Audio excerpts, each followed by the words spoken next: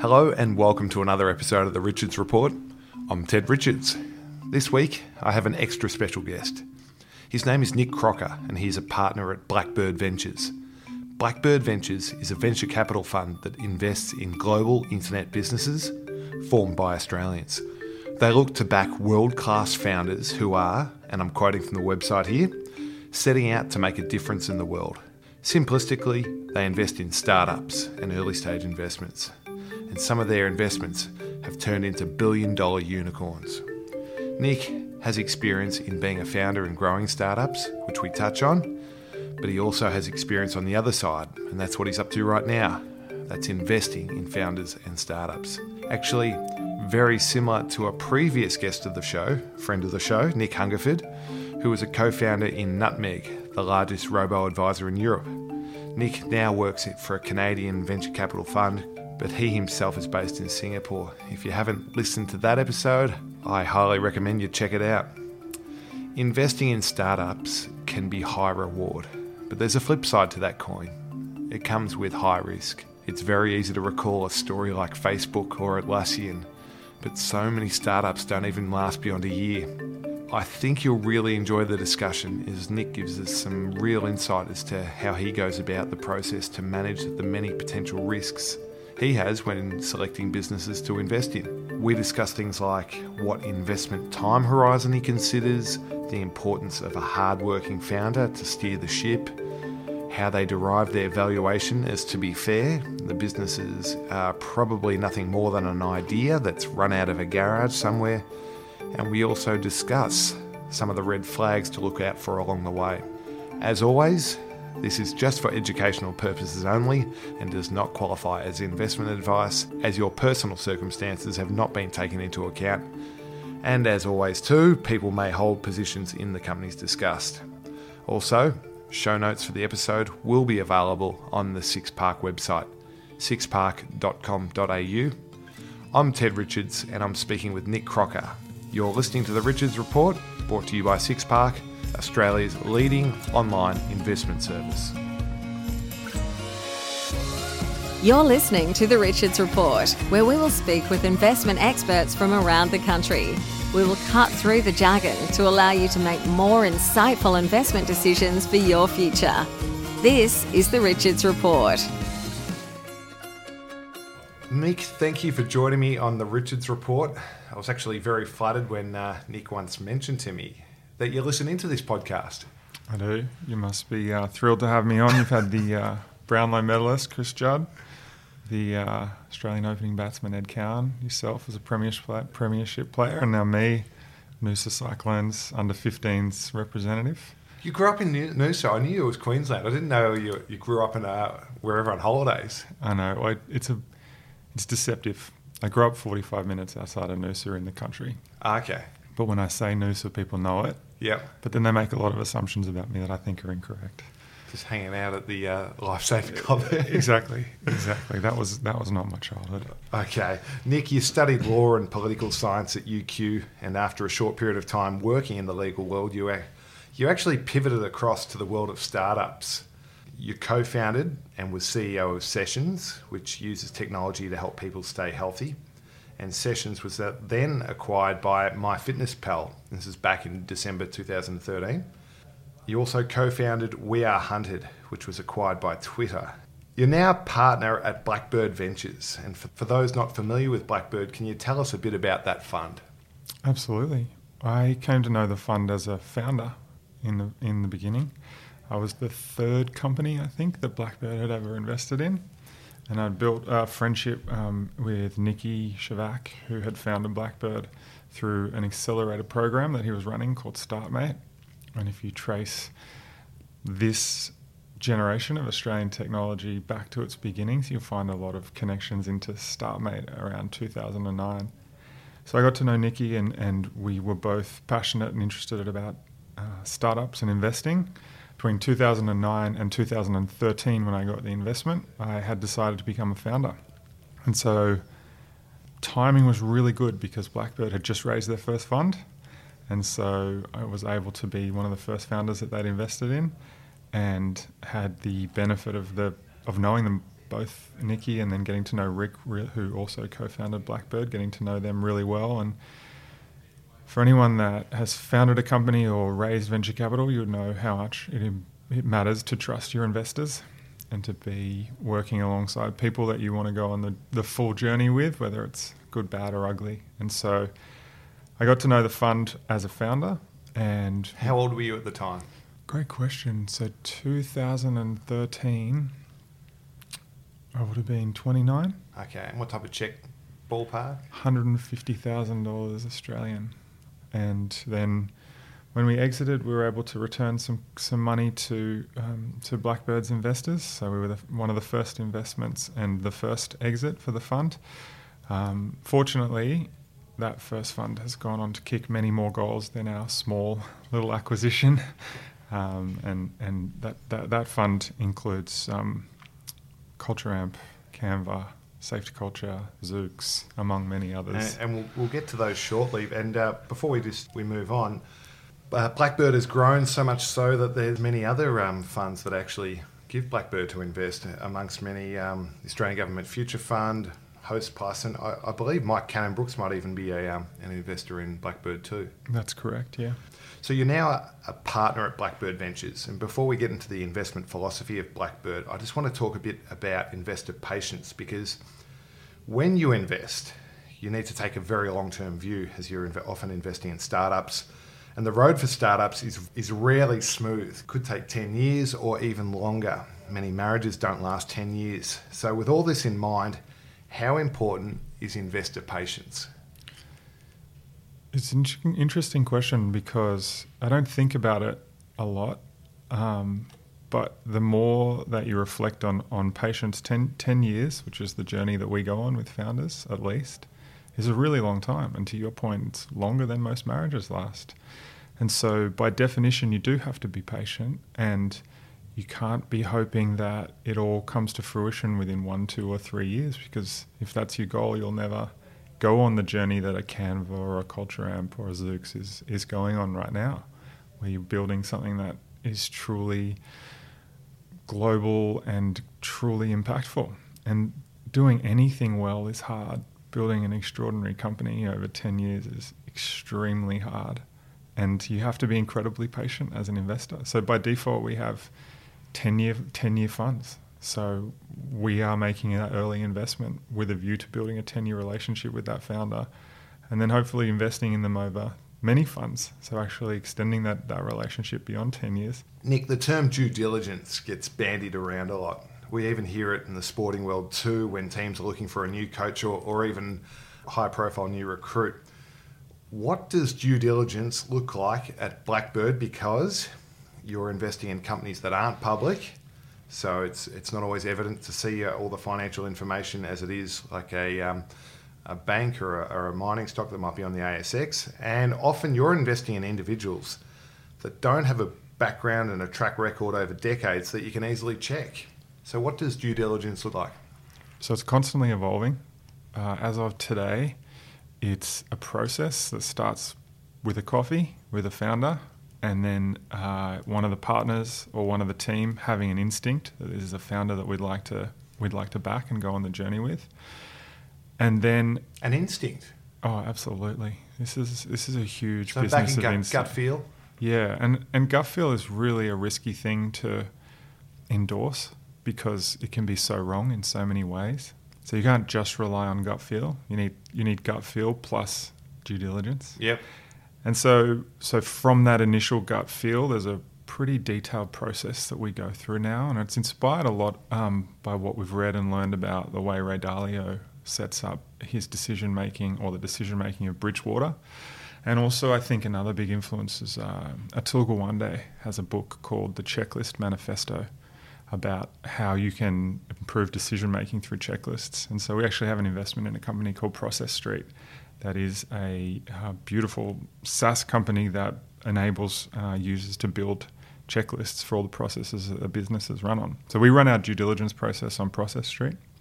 And at this point, it's about, by the end of the due diligence process, each partner will have rated the company that we're looking at across 75 different variables: product, market, team, traction, and each of those breaks down into separate subsections. And we will all have formed a view and recorded our view on how strong we think that particular part of the business or the company is. And what's really powerful about that is it's important to record your decision making, but now a year or two into setting up these processes, we can now look back and see how we were wrong, how we were right, what was different, what we would have maybe, how we would have assessed a founder differently, how we interpreted certain signals positively or negatively, and how that played out. And so we're starting to be able to feed back into every decision how we made similar decisions in the past. And I think as we build on that data set over many, many years, that's going to be incredibly powerful.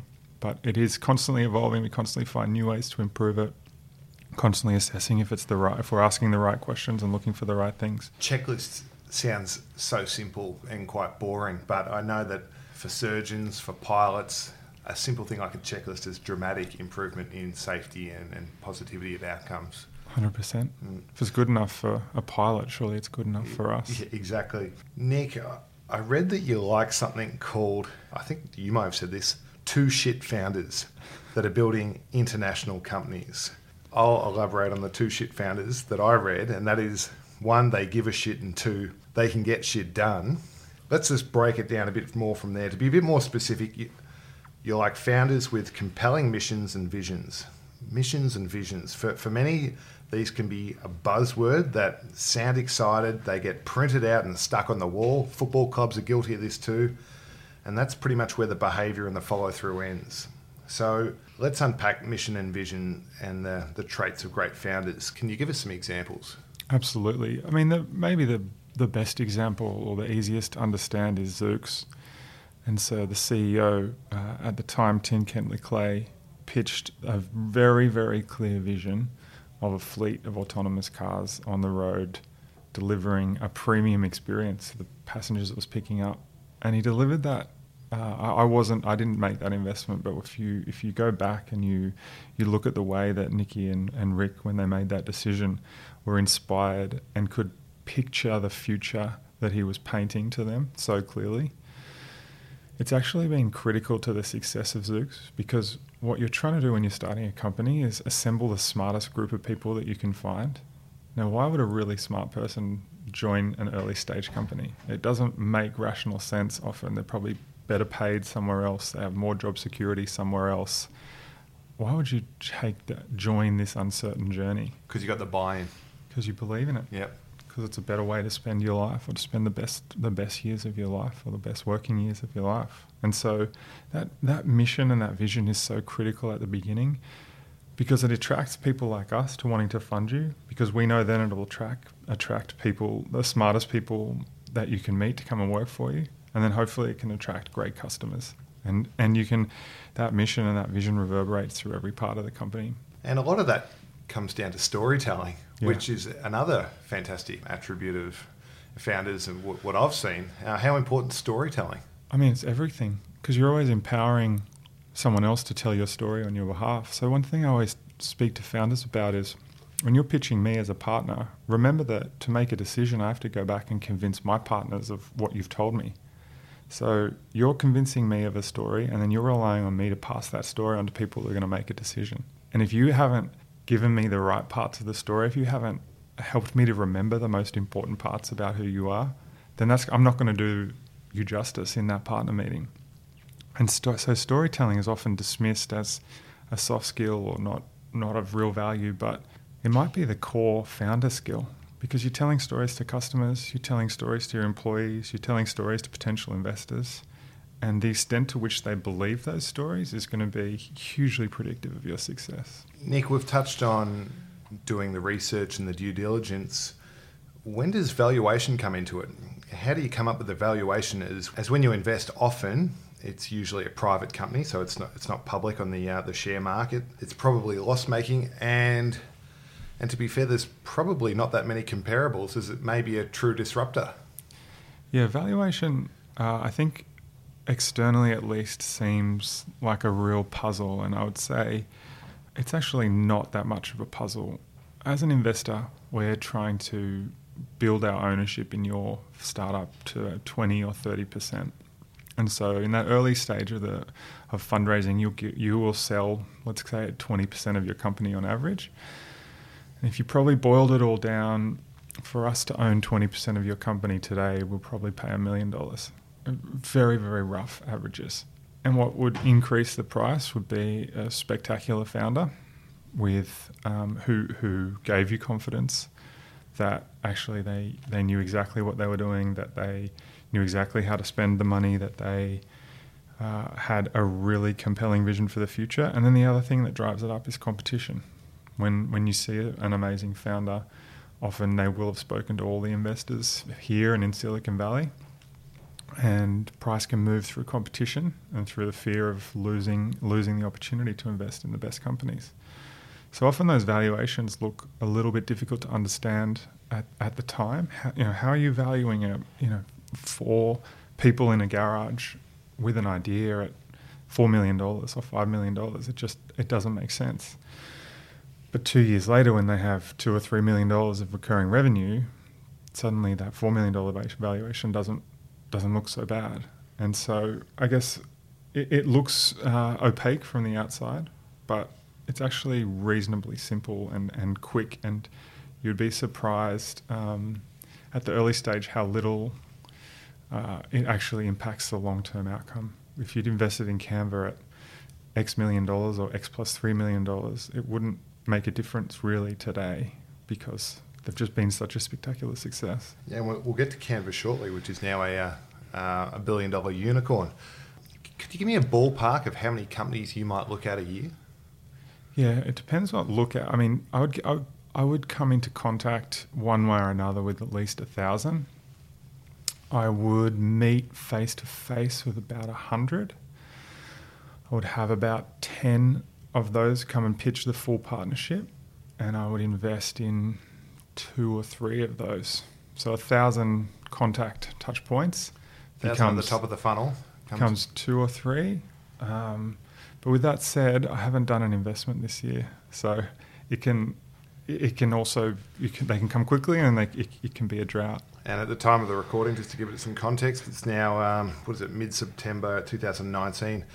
And to be fair, I do have a deal right now that is in final stages of documentation, but until I wire the money, I can't sell it. Okay. With everything that you just outlined there about how many companies you look at, how many people you meet, I think I read somewhere that you measure every minute of your day. Correct. How do you do that? So everyone's first question about how you track your time is a question about tools. What tool do you use? And actually the tool is really irrelevant. The hard thing is just doing it consistently. And it's only hard at the beginning, and then it becomes a habit, and then you don't think about it. So I use an Excel spreadsheet, and it just tracks. I just put from 10 to 10:05 a.m. I did emails, and then from 10:05 to 10:25 I had a call with this founder. And then what I'm able to do, which is really powerful, is at the end of every quarter is to look back at my allocation of time, and really it breaks down into five buckets. Either email, which is I have not been able to get below 8 hours a week of email, no matter what I try. It's admin, which is just everyone has admin in their corporate lives. For me, it might be deal documentation or things like that. 4 hours a week. I haven't been able to get that much lower.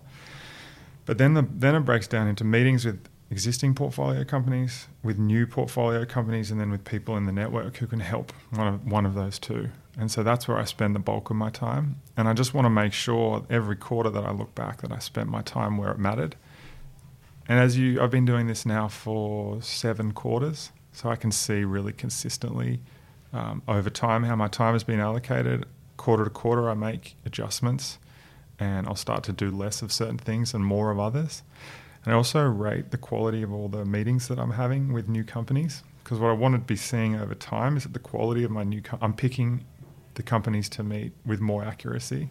Because when you first start this business, when you first start in the business of venture capital, it's shocking how many people come inbound requesting time. And at first you say yes to everything, because that's how you build a reputation. But pretty quickly you realize you have to get really good at prioritization, because there are only so many hours in the week where you can do great work, and spending too many of those in the wrong context can be counterproductive. This episode is brought to you by SixPark, Australia's leading online investment management service. SixPark services clients all over Australia, and investments are overseen by the SixPark Investment Committee, which includes Brian Watson, the former Board of Guardians for the Australian Government Future Fund and also former Chairman of JP Morgan, Lindsay Tanner, the former Minister of Finance for the Australian Government, and Mark Nicholson, the former co-CIO of the World Bank. To find out more, visit the SixPark website sixpark.com.au and click Try SixPark now to take the free online risk assessment. Back to my discussion with Nick. Let's go over some of the Blackbird marquee investments, and let's start with Canva. For those not familiar with Canva, it's a fantastic Australian company out of Perth, I believe, that specialises in helping people with graphic design online. If you're interested, there's a fascinating podcast episode where one of the co-founders, Melanie Perkins, she's on How I Built This, talking about her story, and I really recommend you check that one out. That'll be available on the show notes on the SixPark website. Canva started with nothing, I think doing end-of-year school books for Year 12 classes, and it's now $1 billion unicorn. I know that you may not have been with Blackbird when Blackbird first invested in Canva, but can you give us a bit of insight as to why Blackbird might have invested in Canva? And I guess when you all knew that you're onto something special. So you're absolutely right. You should listen to the How I Built This episode with Melanie, but you should also read a post that she wrote last year and which went into great detail about the early days of Canva. And again, it comes back to that compelling vision. If you go back to the first deck that they ever shared with investors, and she actually shares this in this blog post she wrote, she just set out the roadmap for what Canva was trying to achieve, which was to democratize design. And she talked about, or she showed in this slide, exactly where she thought the company ultimately would go. And 7 years later, Canva's still in the mode of just getting started. Despite the success that they've had, they're still just getting started as a company. And their execution on that roadmap has really just been extraordinary. And so Mel and Cliff are a formidable team. Their drive and ambition is just unparalleled, probably. And the chance for them to build a company that lasts for many decades and impacts millions and millions of people is real now. It's not fanciful. That is real today, and it's even realer in the future. So, in the early days, when I took money from Blackbird, I remember going to the first ever Blackbird Investor Day at the Atlassian offices in Sydney, and talking to Cliff and Mel in the elevator afterwards, and they hadn't released their product at that time, and it was all just potential, and it was just the two of them and a few others in Sydney, and it is quite extraordinary to think back and look at what they've achieved from that point. It's one of the best companies founded anywhere in the world in the last decade. Just young kids from Perth. It's an incredible story. It is. And another fascinating company which Blackbird has invested in is CultureAmp, which recently actually raised $82 million. Can you tell us a bit about CultureAmp and why so many people recently invested in it? I can, and I was really fortunate to have joined the CultureAmp board last year when we led their Series D investment. CultureAmp takes what was previously just something that senior leaders inside companies had a gut feel about and makes it quantitative. So it takes your company culture and versus sitting around a boardroom having guesses at how you think the company's going, how you think employees are feeling, how you think morale is. It actually puts a number to that and allows you to track quarter on quarter in the same way that you would track your finances or your website traffic, the health of your company at a cultural level. And they've just done an amazing job at finding a global audience of companies that care enough about culture to start tracking that. And what we're seeing is that's every company. That's not just progressive companies. That's not just startups who are a long way down the bandwagon of culture mattering. This is every company, including ones that are many hundreds of years old, using Culture Amp to track what's happening in their culture quarter over quarter. So probably many sporting clubs too. At the Swans, we used to speak about things like that all the time. Yeah, I think most of the AFL clubs in Melbourne use Culture Amp to track their culture. So Culture Amp has really tapped into something that 7 years ago you might have argued was a nice to have, and it's become absolutely essential. But what they're doing now that I think is what's getting people so excited is it's not just about tracking how is my team doing as a whole. Culture Amp's starting to help you to answer how is my leaders doing. So you might identify something that's happening in your team, but you need one of your leaders to go fix it. And when we talk about the health of a team as a whole, we talk about engagement tools. And we talk about how you empower managers to understand the impact they're having. We talk about performance. And I think what's really exciting about where Culture Amp is today is that they've been dominant in the way that they've been able to win the engagement market globally. And now they have an opportunity to roll out performance to their existing customer base, which is thousands of companies around the world. So we were very excited that Sequoia China led this most recent round.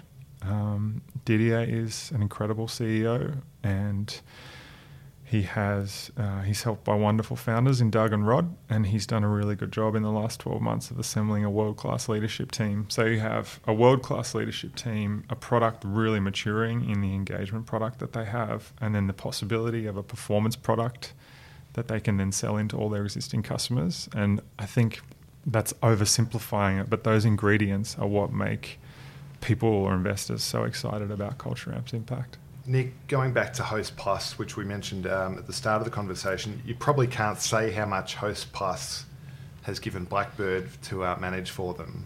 But out of interest, they have their own investment committee that's been incredibly successful. I think it's headed up by Sam Cecilia. Why do they give you the money when they could just very well manage the money themselves? Well, I think at this point it's public that Host Plus has over $1 billion invested into Australian venture capital. Yep. So if you just look at Blackbird as one of the managers that they've invested in, we have 60 companies in our portfolio. And if you look at the work that I do with individual portfolio companies, it's weekly or fortnightly catch-ups, it's problem solving, the minutiae of everyday startup life. There's just no way that a company like Host Plus, a fund like Host Plus, can be at that level of detail. They need great managers to be surfacing to them the best opportunities and doing that legwork on their behalf. But they're managing tens of billions of dollars across hundreds of managers. The idea that they would go and sit down for a coffee with two founders who are having a disagreement about the way that the equity is being split up is just impractical. That's probably a similar reason why the future fund's given you some of their money too. Nick, before we finish, let's have a chat about founders and startups. How do Australian startup entrepreneurs differ from American? From my perspective, so many American startup founders seem to have got this same story. They've studied at Stanford, they cut their teeth in Silicon Valley at a unicorn or two, they met some people there, they all got together and went out on their own. Do we have our own pathway here? Increasingly, we do have a pathway. And I think we owe a real debt of gratitude to Mike and Scott at Atlassian for showing what's possible. If you grow up in the US, you know that Bill Gates exists and Steve Jobs exists and whoever else. But you have, from the day you are born, these iconic entrepreneurs to point to it and say, that's possible. And for a long time in Australia, that was not the case. You couldn't point to someone and say, I can be an Australian founder and have a massive impact on the world. Like pretty much every bit of software that you touch was designed in an Atlassian product. That's extraordinary. And so a whole generation of us now have someone to point to that shows us what's possible. But that's only very new. We haven't had our Steve Jobs and our Bill Gates yet. So the first thing is just understanding the scale of what is possible. Most ambitious Americans grow up knowing that you can build $1 trillion company. I think the smartest Australian high schoolers and university students are just waking up to that possibility, that there's something else except being a doctor or a lawyer that you can do that can fully express your talents. I think in the US, there are some really prestigious marked pathways which you just identified, and we don't have those in Australia. We don't have a really clear archetype of what kind of pathway you take to become a founder. So the thing that Australian founders have is hunger, but not the prestige yet. I think Australian founders have a lot more humility, and that works for and against us. It's great, makes us more honest, makes us maybe less delusional. But at the same time, when you're going to the US, as we all do when we raise those later stages of funding, humility can really work against you. And I think there's a cultural shift that needs to happen for every Australian founder that goes to the US. You can't be self-effacing. It doesn't work. And then I think the US just doesn't have a tall poppy syndrome, and we still do. And it's lifting, and it's mattering less and less, but it still changes what generations of smart kids finishing high school think about what's possible in their lives. Let's have a chat about founder health, as I know it's something that's very important to you. It's hard being a founder, and you've seen so many. Can you paint a bit of a picture for listeners what it's actually like being a founder of a startup? It's just a never-ending set of problems. Those problems get worse and more frequently the more quote-unquote success that you have. And I was speaking to a founder the other day with a group of founders that we're working with at the moment, and I asked him, I said, now that your company's worth as much as it is, are you happy forever? And he just looked at me and laughed, because the further into the game of building a company you get, the more complex the game gets, and the scale of the problems that you're up against gets more and more challenging. And so inevitably people just tap out at each level, and very few make it as far as Mike and Scott did at Atlassian, for example. But the thing that makes being a founder so hard is just the emotional resilience that you need to, on the one hand, hold in your head that you have all of these things going wrong in your company. People aren't happy with you, and things are breaking, and customers are leaving, and investors are getting nervous, and infinite number of problems. But then right beside that thought, you have to hold the thought that you are building something that is going to be inevitably successful, because everyone is looking at you to know that they can believe, to know that they're not in the wrong place. And so you have to be really realistic about all the bad stuff, but never let that take away this fire that burns in you that knows this is going to be a success. And I think we just underestimate in general how much emotional load that takes. And I think we're only just thinking about how to lessen that load or manage that load. So if you think about the life of an athlete, we understand that you need a physio, you need a doctor, you need a sports psych, you need a coach, you need a group of teammates to support you, you need great diet, you need a regular gym plan, on and on and on. If you're a founder, we're asking you to be absolutely an elite performer at what you do, and yet executive coaching is not universal yet, and we don't have a conversation in the way that we do about physical health, that we do about mental health. And so for every founder that I work with and meet, I'm always interested in what they've set up around themselves to offset the pain and the difficulty that will inevitably come with building a company. That's the negatives of being a founder. And to finish, what's more enjoyable, being a founder, which you've done, or working with founders and investing in startups, which you're doing right now? For me, it's way more enjoyable doing what I do now. But I will say that the flip side of being a founder, the flip side to all that difficulty is just you do get the knowledge every day that you are building something that is uniquely your own, and that you shaped in a way that were it not for you, it would not exist. And so anyone that works in a large company, if you miss a day of work, company's probably still going to keep going. The share price isn't going to tank. If you have a bad quarter, it's probably going to be fine. Take 4 weeks off annual leave. That's not the life of a founder. And so with absolute certainty that what you built exists because of you. So that's the positive side. But I think in this world, you're either a founder, an operator, or an investor. And I think it's a really individual decision about what positives and negatives you want. So in the role of being an investor, it is the most incredible job in the world to sit with the best founders that you can find, that you opt into working with, and to learn from them as much as you try and help them. You learn a lot from the founders you invest with. and to spend the journey with them, facing all the challenges that they face without ever having to solve them yourself. Nick, thanks so much for having this chat. It's been incredibly insightful. If listeners would like to see what you're up to and who you're investing in and your thoughts on all different parts of your role, where can they find you online on social media? Nick Crocker on Twitter. My DM's are open if you've got interesting ideas. And I'll give a plug to my new newsletter, nickcrocker.substack.com. I'm getting into the habit of writing weekly and sharing it via email. I follow you on Twitter, and I know you love a good quote, so you put some fantastic quotes out there. Nick, thank you so much for chatting on the Richards Report. Thank you. That's it for another episode of the Richards Report. I hope you enjoyed it and got a lot out of it.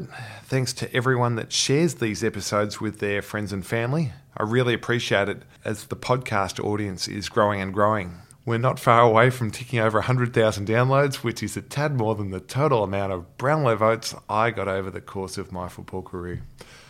I'm always interested to know who people would like to be interviewed, so if you have an idea or you can make an introduction, please hit me up on Twitter, where you can find me. And you can also find the show on Facebook now too. So search for The Richards Report and you can find me there.